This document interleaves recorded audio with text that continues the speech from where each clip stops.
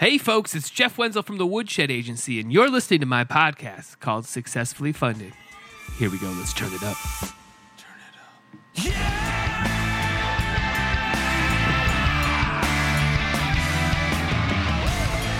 All right, I'm back. Yeah, I did not get a Monday episode out because why? I was in Charlotte. But yeah, more on that coming up later. So thanks everybody for tuning in to Successfully Funded. If you guys realize, I think you do, if you've subscribed to this, that my podcast is talking to successfully funded project creators while their campaigns are active. So, you know, the whole reason we do this is that we want this information to be as fresh as possible, you know, that you're hearing what somebody did a month ago or 2 months ago. And we also want to dive into the stories behind the projects, you know. So we're not just going to be talking about tips and techniques to get funded. We're going to be talking about stories. And everybody wants a good story. So coming up on today's episode, might be one of my best stories, you know, maybe, you know, that I've ever done. I'm really giddy about this interview. So I got to interview the Kickstarter campaign right now called Dual Bowls. And let's D-U-A-L and then Bowls, B-O-W-L-S. And I got to talk to the project creator Kauthar, and she is from Baghdad. I'm sorry, Kuwait. Excuse me, Kuwait City. I don't know why I said Baghdad. That was just in my brain for some reason. And this project is awesome. She is just under $100,000 with 24 days to go. And these are one-of-a-kind sand cast pieces. And just an unbelievable story she has. How Kickstarter reached out to her, how Kickstarter is working with her on this project. If anything comes out of this interview, if you're not oozing the entrepreneur spirit by the end of it, then you don't know what entrepreneur spirit is. So that interview is going to be coming up in a little bit later. So let's talk a little bit about what's been going on here. So yeah, we've had some pretty interesting things. So last week we started our AMA podcast, right? So what was that? If you didn't hear last week's episode, what you can do is text me. I'm going to give you my number here. I know I still might not do this again, but I'm going to try it again for week 2. If you text me at 248-264-3464 with your podcast question, you know, or your question about crowdfunding is what I should say, I'll answer it. And guess what? We had a question come in last week. Awesome, huh? So last week somebody asked me about how ad blockers fit into crowdfunding right now. And, you know, I haven't really thought about the ad blockers that we all have on our browsers now and kind of that became public conversation maybe about 6-7 months ago. How does that fit into crowdfunding? And so I did some research, started clicking around, asked some friends over the last 5 days or so, and I found something very interesting, something that I was honestly for myself a little unaware of. So if you know what ad blockers are, you can basically get them for, you know, your browser. So if you're on Chrome and you get, I think it's just called ad blocker, it will stop from ads popping up. But also what it sometimes stops is the ability for the cookies to do retargeting on Facebook. So something we've been noticing a little bit through some of our campaigns and stuff is that we're getting really high click-through rates on our Facebook ads for people above 50, you know, 65 and old. They're just the older crowd. But when we're looking at the numbers in the, you know, 20 to 40 range, you know, we're looking at, man, our click rates are just down, you know, and that's typically in almost every project who we're going after. So then I was listening to a podcast, I can't remember what it was, but they were talking about how they did a study, you know, just a general study in a room of, you know, college people. And they asked the room, if you have an ad blocker, I want you to raise your hand. And only one person didn't have their hand raised. So it's not even like 9 out of 10. It's like 99% of people, you know, 21 to, you know, 25, 26 has ad blocker in. So you might not be getting ads to those people because they're just not seeing them.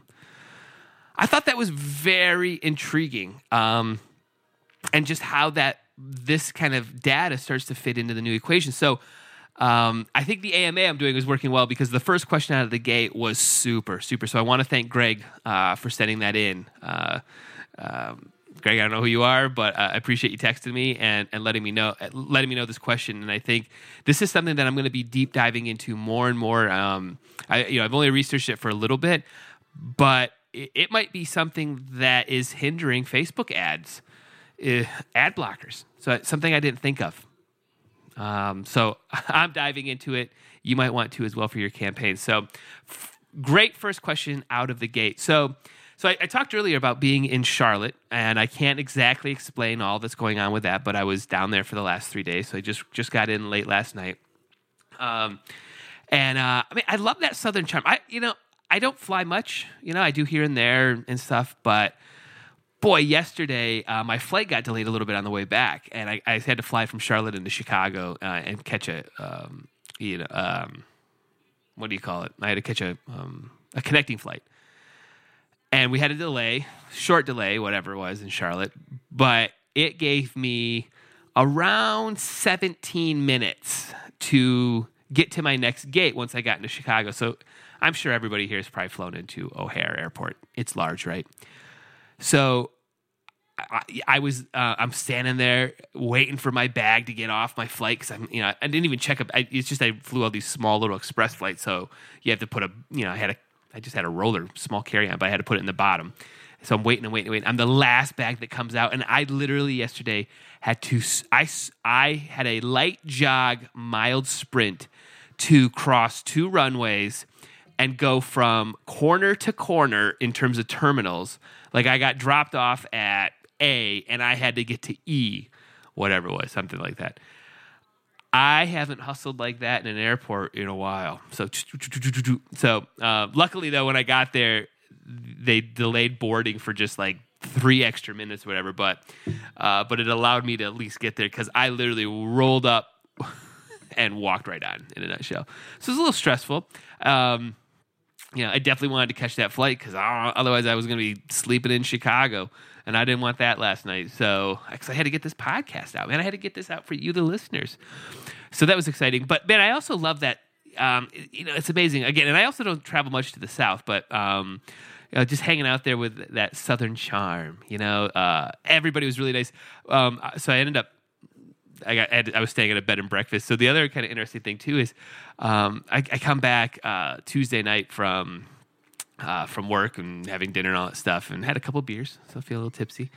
And I get there, and this guy's got this beautiful Mustang that he said, I accidentally left my lights on, man. I need help, So I end up pushing this guy back and forth and then down this hill driveway so that he could pop the clutch.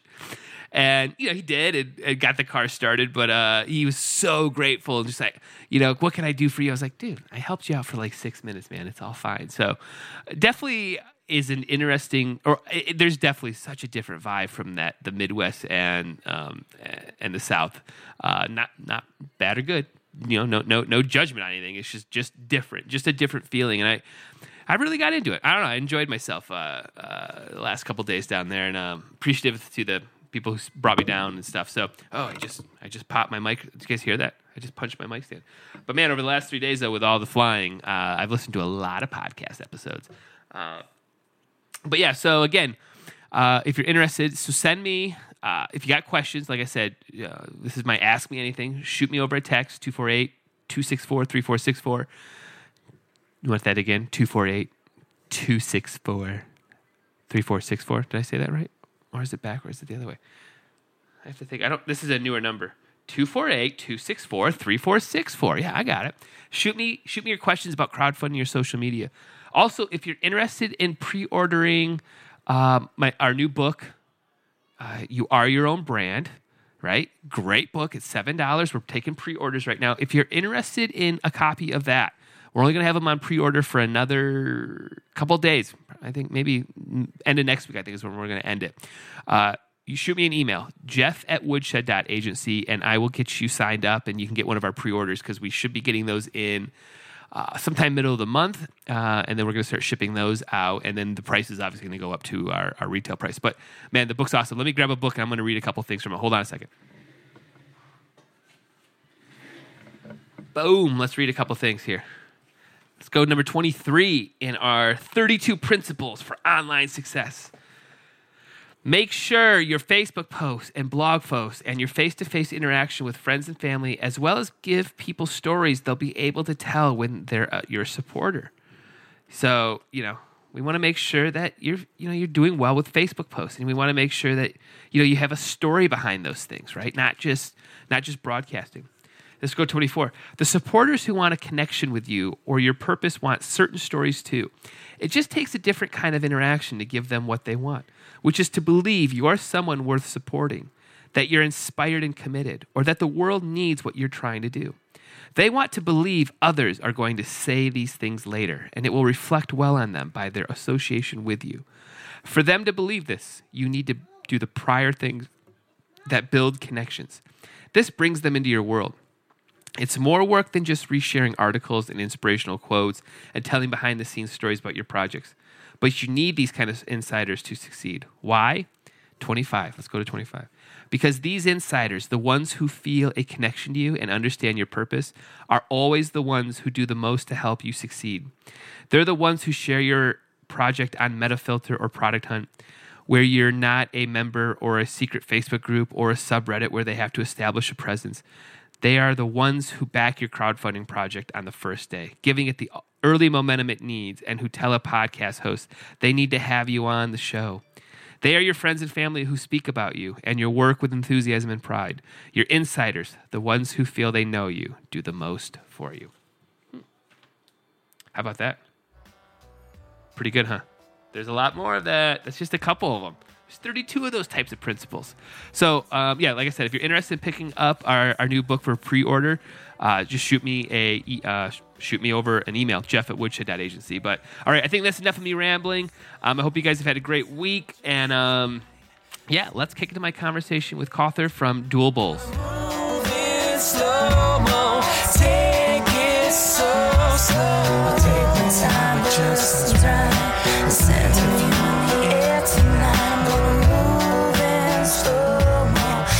All right. You see the record light there? Is it blinking for you? Yeah, it is.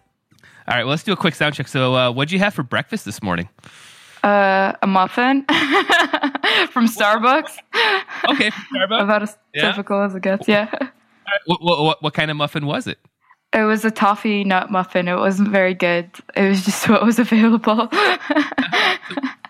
Just the muffin, no coffee, no orange juice, nothing like that? No, I had a cold brew because I asked them for iced coffee, and then you know how they try to convince you to buy the most expensive iced coffee? Sure. So, yeah, I got the cold brew. And how do you feel like breakfast fits into your daily routine? Is it something that you focus on, or is it something that just doesn't fit in at all? It's just basically whether I get the chance or not. Like, I usually wake up and then someone's already calling me, and I'm like, can I eat, please? Can I take care of myself? Yeah. All right. What about you? Cool. Well, I try. I haven't got to my breakfast yet, but it's still a little early for me. But, I try. Wait, it's 4 p.m. where you are, no? You're in Baghdad? No, it's 9 a.m. I'm in Detroit, Michigan. Oh, okay. Yeah, it's early. It's early for me. I don't know where that confusion came in. I thought you were in Baghdad. No. Well, it's probably the time zones. However, it flips it for you with my calendar app. But no, I'm in Detroit, Motor City. Nice. Very exotic. Oh, very exotic. But yes. So cool. Yeah. Well, all right. I think we sound good. Let's go ahead and jump into it. You ready? Yeah, sure. All right, cool. Well, Cawthor, thanks for joining me today. Why don't we talk a little bit about what your project is and why you're on Kickstarter right now? So it's called Dual Bulls. It's basically a bowl that uses an experimental technique of meshing dissimilar metals. I'm on Kickstarter because they approached me in October. They have a new program to recruit people that they think would support their ethos and mission. There's an article about it on Fast Company because, they've been promoting this idea that they're not just a marketplace for a very long time, but now they're approaching that in a more active way. And I think that that's the right strategy for them because I wouldn't have put my project on there if they hadn't approached me. Interesting, interesting. So, where was what stage was your project in before them reaching out to you? It was basically one of my degree projects. It was actually for Royal College of Art. So it was finished at that point. But the thing is with these bowls is that it's always a work in progress because they're all so different. So even though they were finished, I've been working on it for since October, since they approached me again, because to update the way that they finish the bowls and to work on the powder coating option, which was, it took about 2 months to get them to make custom matte powder coating in Kuwait. Whereas when I was doing it, I was in London when I was producing them the first time. So matte powder coating was readily available. Yeah. Interesting. Well, I think before we dive way more into this conversation, maybe let's explain a little bit more what maybe the bowls look like, kind of the uses for them, so that my listeners, I mean, we're on a podcast, so they can't visually see them right now. It's like how would you, if we were having a beer, how would you describe your, what the bowls are and what they look like? So they look like the kind of prehistoric because a lot of the time they're very rough. And they are a mesh of 2 different colored metals. So brass, copper, and zinc, which is gray. And they all look like they're they're handmade. I mean, yeah. It's cool. And what types of uses do you see are they being used for? Mostly it's supposed to be a decorative piece. So it's supposed to be a statement about promoting this economy that really needs help because it's a lot of people don't know a lot about Kuwait. So I'll explain that a bit. Kuwait used to be a trade route and it was very invested in handcrafts. But because of an influx of oil, there's been a lot less diversity in what pursuits we have and what's considered valuable. So these are really statements about trying to promote a craft industry and revive it in a new modern way. So I'd say that their use is mostly story-based. That's cool though. Yeah. I mean, they caught my eye. I was like, man, this is interesting. I want to find out more about this. So they're definitely doing what you're describing. I was just wondering if there's like if they're more of a tool, if they're something that you bring out around holidays, or just kind of how you're envisioning them. They're so heavy you could actually hurt someone with them, but that's not the intended use. Yeah. They're decorative mostly. Yeah, they're decorative.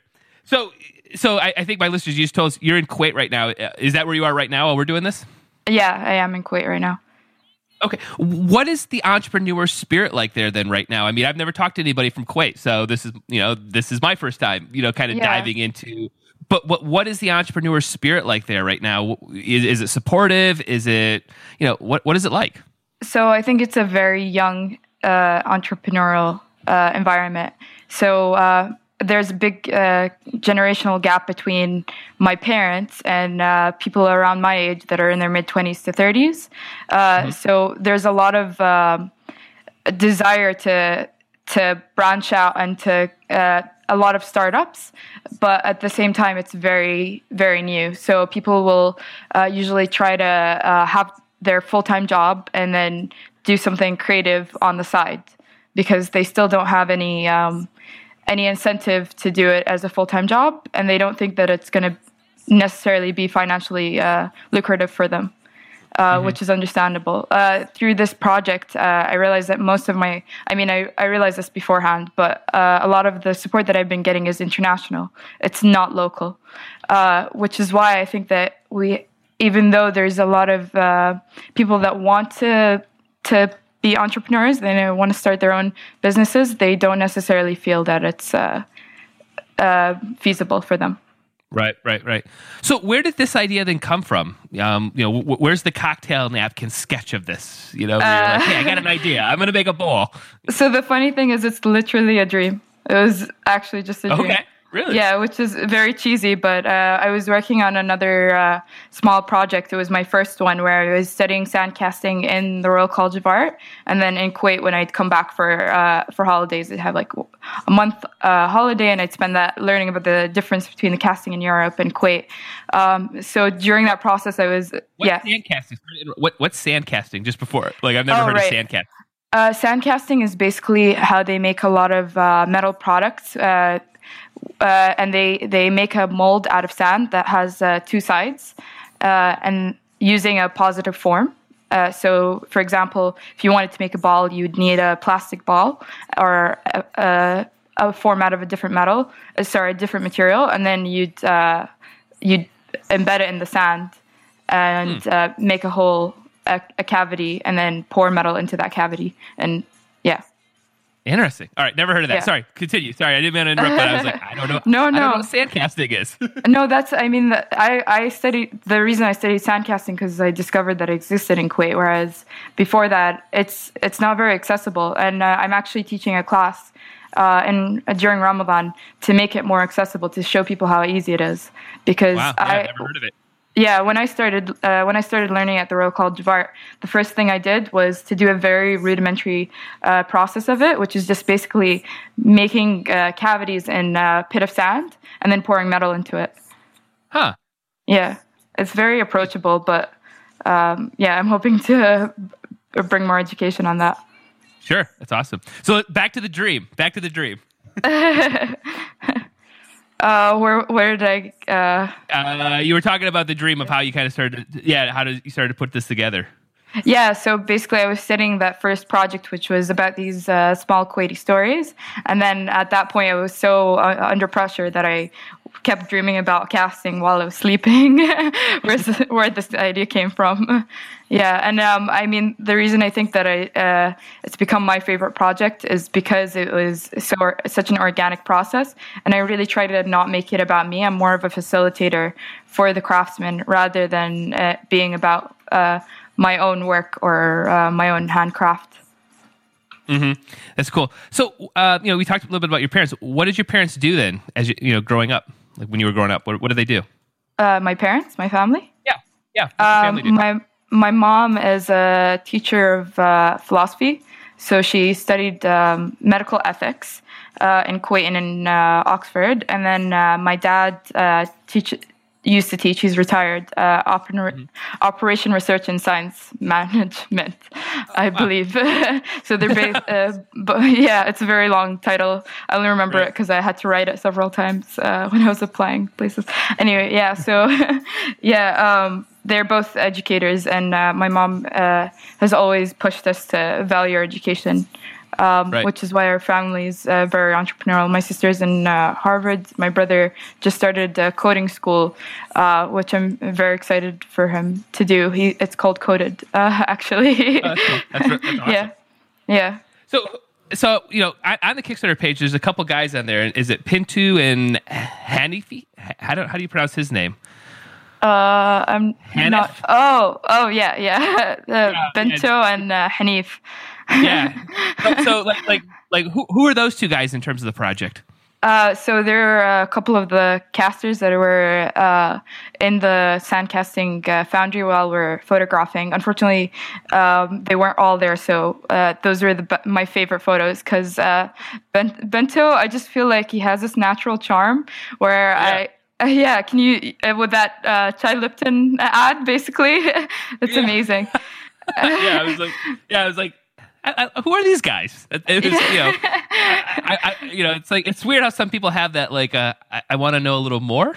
Yeah, exactly. And then really some other people, you just look at them and you're like, I'm terrified. But basically, Bento, I actually thought his name was Vimto, which is like a very popular Ramadan drink. And then I asked him because I kept hearing it as Vimto, and it turned out it's Bento, but it's his nickname as well. But anyway, he, at the beginning of the year, I was asked to participate in Naqat Creative Conference, which is a conference that they have every year in Kuwait to promote the creative industry. And I asked him and Maher, the owner of the foundry, to come and demonstrate sandcasting. So I feel like we really bonded during those 3 days where he's just such a good spirit and really cares. So, you can see that through the pictures, I think. Yeah, you really can. So, so for you in this process, is this like a company of yours? How do you describe this? I mean, outside of the project, but like, is it a company you're running? Is this something you're working on for the next few years? How do you fit in the whole equation? I'm hoping to make this my life pursuit. The name of the brand that I've been working on for maybe 3 to 4 years, it started in my undergraduate, is called Safar, which is my family name. It means coppersmith. So I'm really hoping to use this as a platform to not focus on my own skills and talents, but to facilitate for other people, whether that's craftsmanship or just creativity in different forms. So one of the things we did was on the 20th we had an exhibition where I showcased the artists' work who were working with me, and we showed some cool stuff, which I can tell you more about if you're interested. What I mean, I'm intrigued as to where this project's going. Yeah, so one of the projects that we exhibited, so it goes between I think fine art and design, where I'm trying to launch it as an international brand, somewhere between Netta Dibbs and Tom Dixon. But at the same time, I'm trying to promote a more artistic and a more collective approach where I'm promoting the people that are making the work rather than promoting myself. So one of the things we had in the exhibition, which I was really excited about, was a small installation that was called Labor in Class, where we made furniture based on Souk Safar, which is the place where my family trade used to happen. And it was a recording of the craftsmen there having a meal and discussing their work. And then it was contrasted with these very luxurious pieces of furniture that were made out of mahogany. And these flowers that are considered in Puerto Rico to be labor flowers, and in Kuwait they're luxury flowers. So I wanted to show that contradiction of these craftsmen producing things they can't afford. And it was done with another artist called Emin Fari, which he contributed so many great ideas. And I really loved that process of just being able to collaborate across different dimensions. That's really great. It's really great. Yeah. So also, I noticed that you have a stretch goal for a book. So what's the idea around the book? So I felt like that was important, first because people were asking for that book a lot and not finding it accessible because they wanted to buy something else, but also because it's very much about storytelling and ethos, and you're not getting that extra layer of information from Kickstarter. So the first chapter of the book is biographies on every person that was involved in the process, even to the smallest degree. And then the second chapter is more in-depth information about the process of making the product. And the last one is describing the product and the end result. So it's called, that's why it's called Personal, Local, Universal. That's great.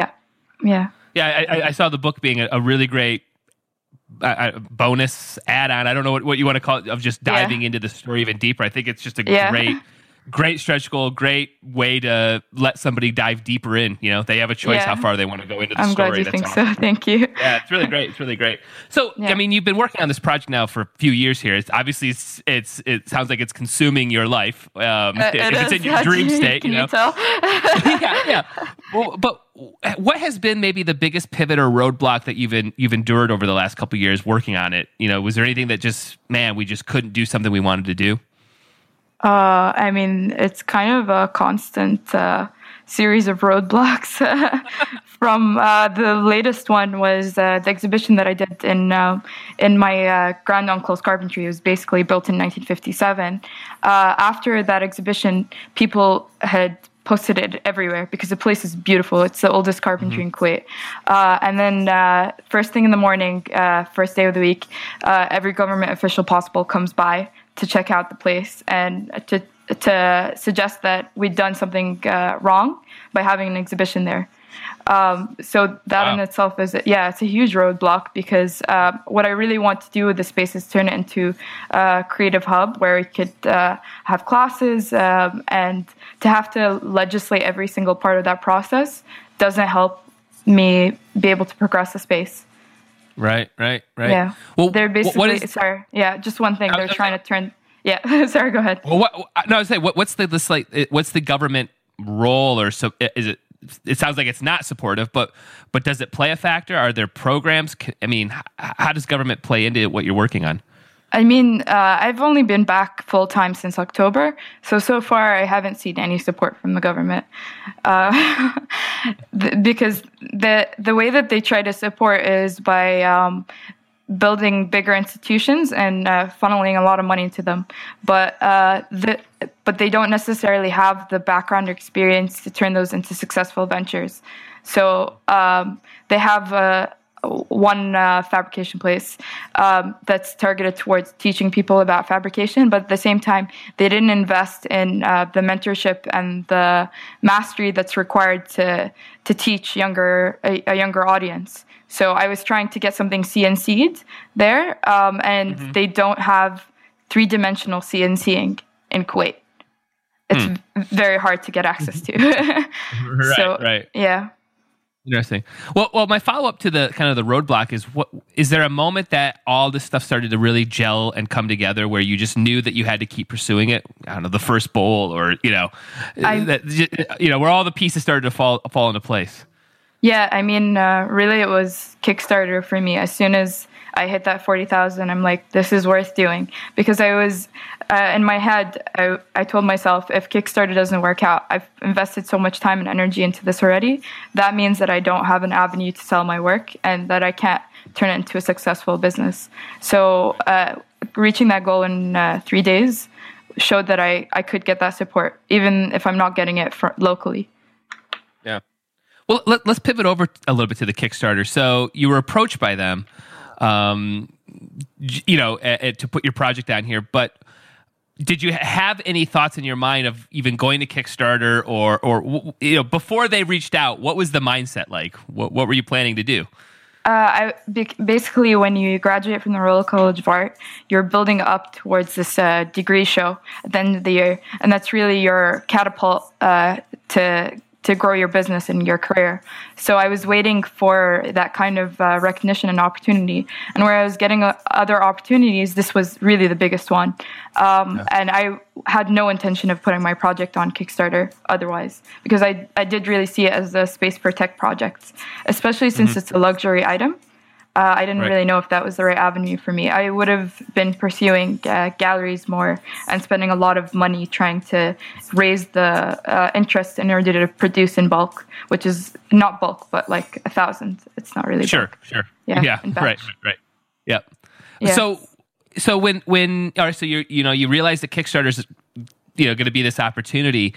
What starts happening for you from that point on? Is there a marketing plan that you put together? How do you start getting the word out so that you fund in 3 days? Actually, a lot of that happened through Kickstarter, which even though I went all out on promotion in Kuwait, it didn't really get through because people don't understand online platforms.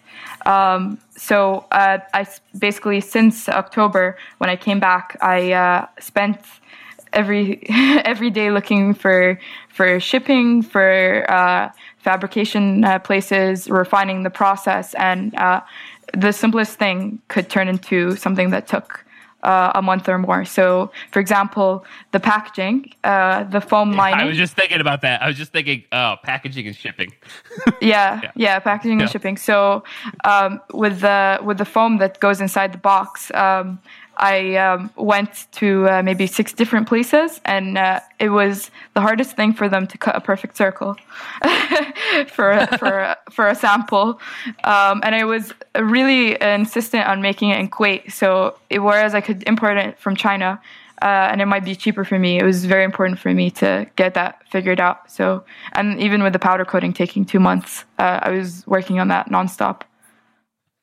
What does your goal was 40,000 US. I think I don't know what it is for 40,000 pounds. Yeah. Yeah, 40,000 pounds. What does that money allow you to do? What starts happening because of that infusion of cash? It allows me to. It's not actually as much as I need. I need to meet 1,000 orders, but some of them are multiple orders. But at that point, I can self-fund the rest of it because it's at least enough of an investment. I have enough of a cash injection that I can use the profit to make more, and then approach distributors with quantity. So basically, it allows me not to rely on my family for funding. Right. Yeah. what does distributors mean in terms of a product like this? Is it? I mean, where does this go? I guess if because it's a figurative art piece. How does distribution fit in your model? I've been asked by different retailers if they can become the sole retailers for different areas. So as far as Australia, so I would sell it as a standard product. You ask for how many you want and how many ever types you want, and then you buy it at wholesale and then sell it at retail. Now, maybe this is not PC or anything to say. I'm not 100% sure, but is there like a play in your type of, in terms of making a product like this where you can like do like a knockoff Chinese style version of it at some point so that it's in all the Walmarts or Targets of the world? Do you know what I mean? Like, is that do something that myself? Well, yeah, like for you to like, where, yes, you can make the handcrafted ones that are, I don't know, whatever, $1,000. But at some point for you to have really mass distribution and be in, so that my mom buys one, right? My mom who's like, oh, I got one of these great things, these great bowls. Like, is that something that you think about, or is that just completely like, no, that's not cool at all? I don't know. I think I would definitely be undermining my work because the kind of things that they make are basically models out of parts out of aluminium, and then they spray paint them gold or whatever color. Right. Yeah, and they've been trying to convince me since day one. Every time I ask them to do something that's expensive and tell them that like this is a bit difficult for me to fund this, they're like, why don't you make it out of aluminium and spray paint it? And just, right. I can't. My soul is dying a bit. Yeah, it's like the what is it? It's like the IKEA version of this. It's like, oh yeah, they're it's $19 and they're you can get them throughout the world and everybody has one. But I agree. I hope you don't go that route, because when I look at this, I see all of these pieces being one of a kind statement pieces. Like when I look at them, like, this is awesome. I just wonder as like an entrepreneur if that's in the back of like your head when you're designing something. You know what I mean? Just like, oh yeah, I could totally cheap out this at some point, or whatever it is, I do have ideas for how to make products that are not less of quality, but less expensive. So like I made a set called, also another set of bowls called Safar bowls, and they have this like really beautiful engraving on them that a designer at RCA worked on, which is based on the golden ratio. But because of that engraving, it's so expensive.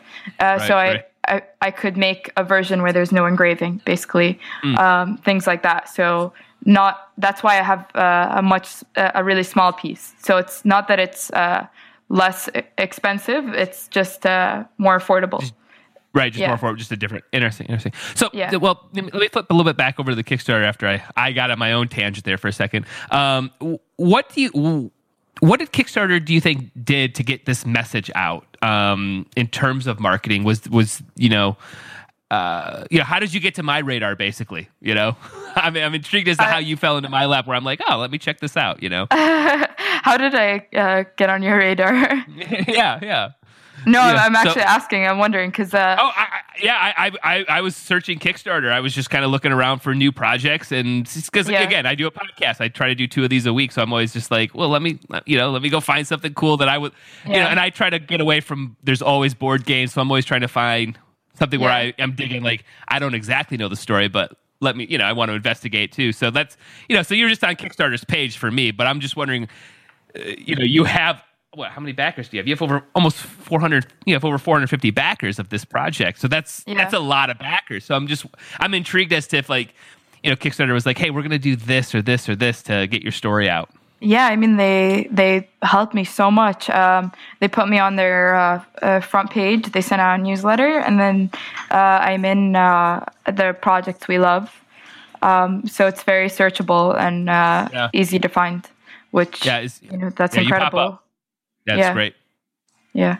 That's really great. So what are you planning on? I mean, what do you have in store for the next? I mean, you have 30 days to go here. This is a campaign that could really, really go. Yeah. What do you do for the next 30 days? What's in your mind? I'm approaching more blogs to get the word out more, but I'm also I have a little idea for a limited edition piece that I'm excited about, which I'm hoping everybody will like as much as I do. It's very simple, and I just asked the fabricator like a couple of days ago. So as soon as it's done, I'll photograph it and put it up, and hopefully people will like it. Because I've been focused on these bowls so much, I'm like I want to do something a little different. Right.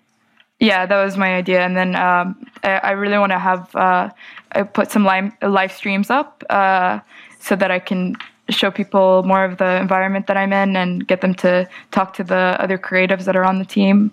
So I'm hoping to do that more. Yeah. Are you doing like a Kickstarter live or a Facebook live or something like that? No, it's Kickstarter live. So cool. I'm just pinning down dates and seeing who's available to get that on there. Yeah. Oh, that's awesome. I would that would be good. That's a great idea in terms of being able to watch maybe the process or, what's going on behind the scenes. That would be awesome. Yeah, exactly. Except it's on a computer, so I don't know how feasible it is to take a computer to the casting foundry. We'll see. Right. Yeah. Okay, well, hey, we'll see. You try it out. You never know, Yeah, definitely. I'm excited to do that. Yeah.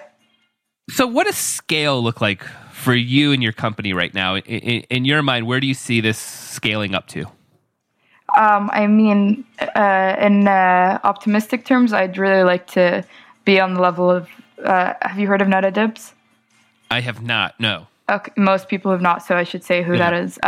She's a Lebanese product designer who went to my undergraduate, and she's really famous for focusing on the craftsmen and for promoting the craftsmanship in Lebanon. So she has a team of 10 people.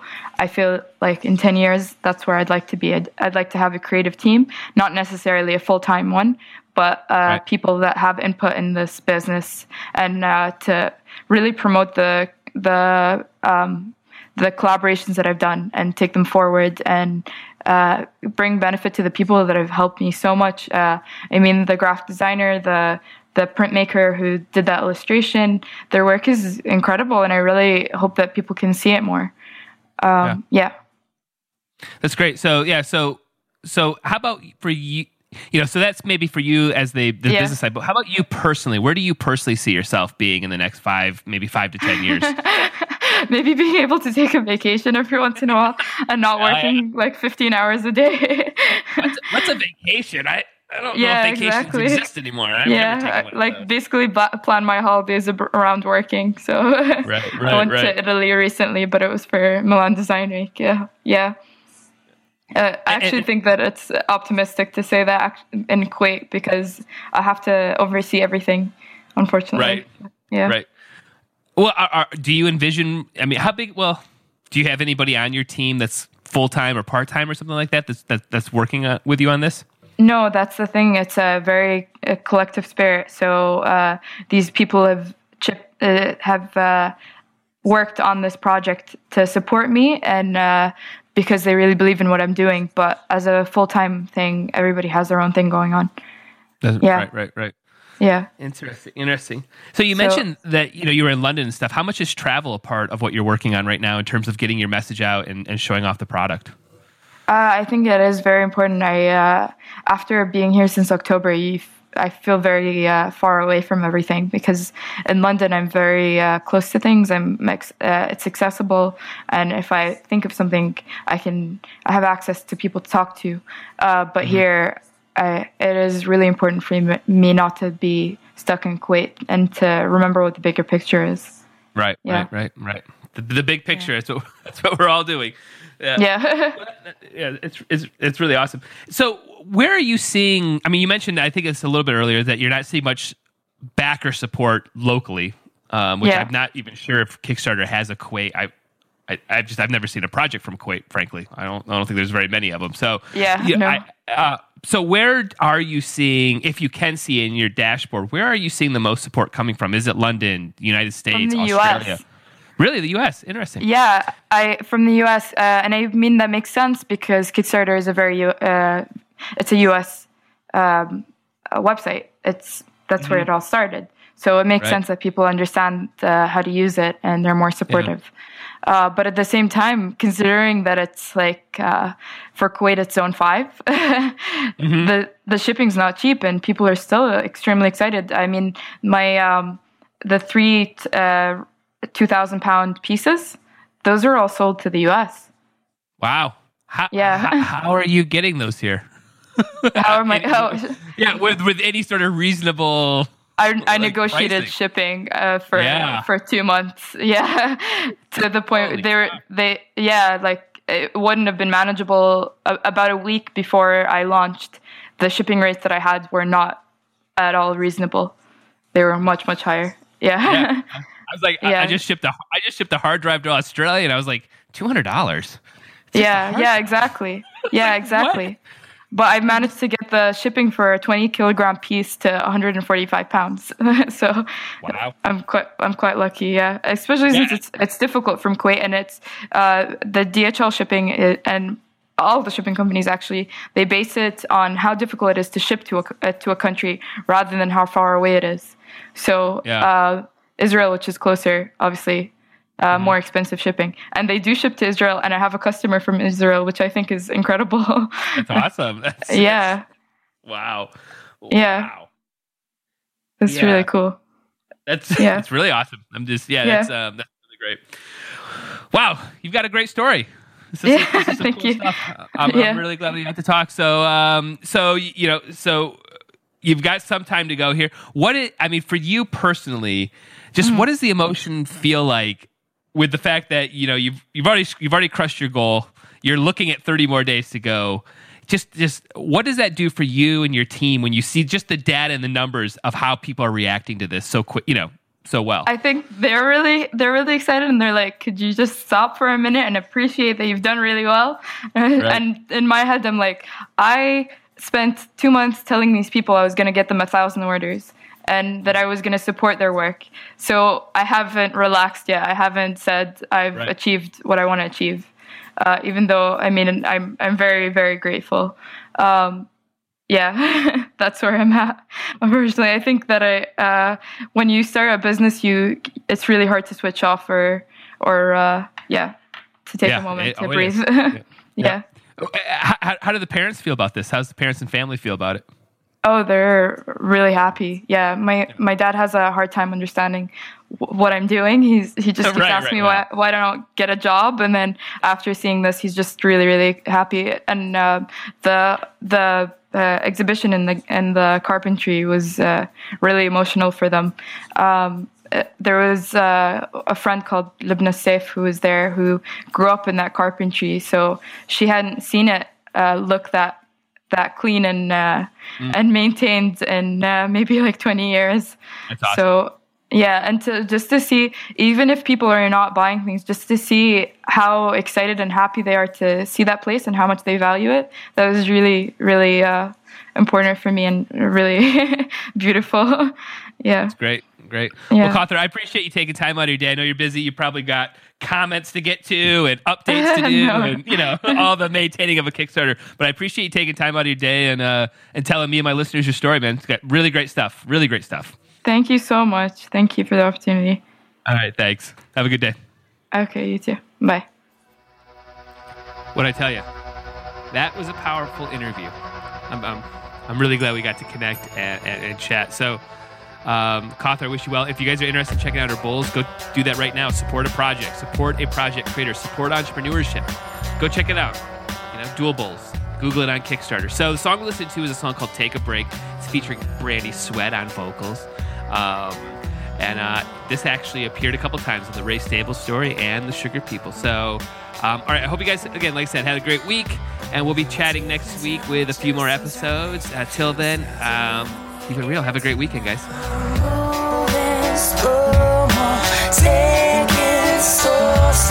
I'll take my time, it just seems right.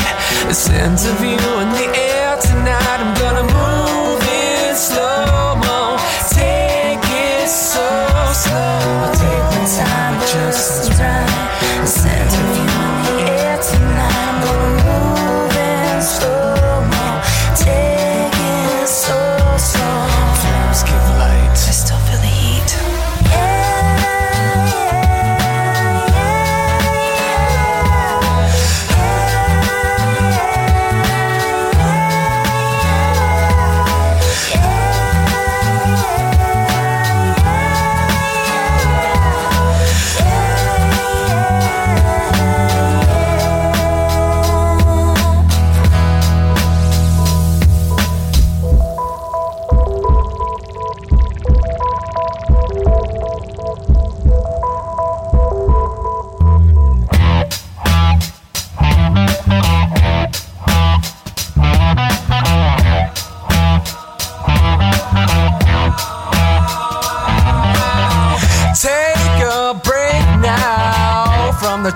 that stresses you out. Organizing, enterprising, whatever that you may do. If you feel this funky vibe, the pulse that's keeping you alive. Know when to go get it just grooving. Your cares and life will seem to flow away. It's easy to get lost and find my way. It may be dark and black as night. If the party's hot, you'll be alright. 'Cause flames give light and you're still sizzling.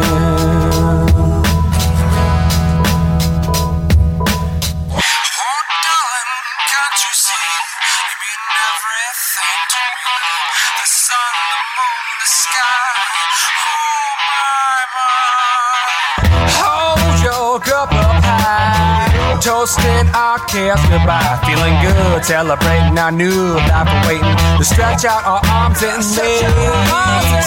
If you're feeling down, don't want your friends around, pick it up from your rug, get you feeling well enough, move it off that seat and on your feet to get down.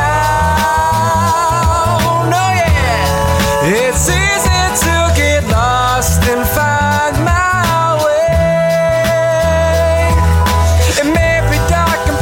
night. If the party's hot, you'll be alright. 'Cause flames give light and you're still sizzling. Oh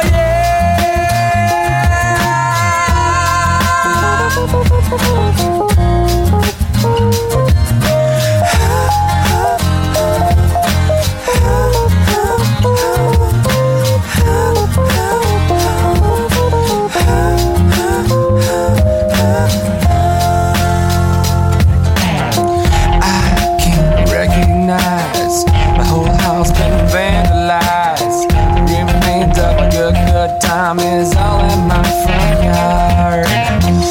I can't recognize my house or some other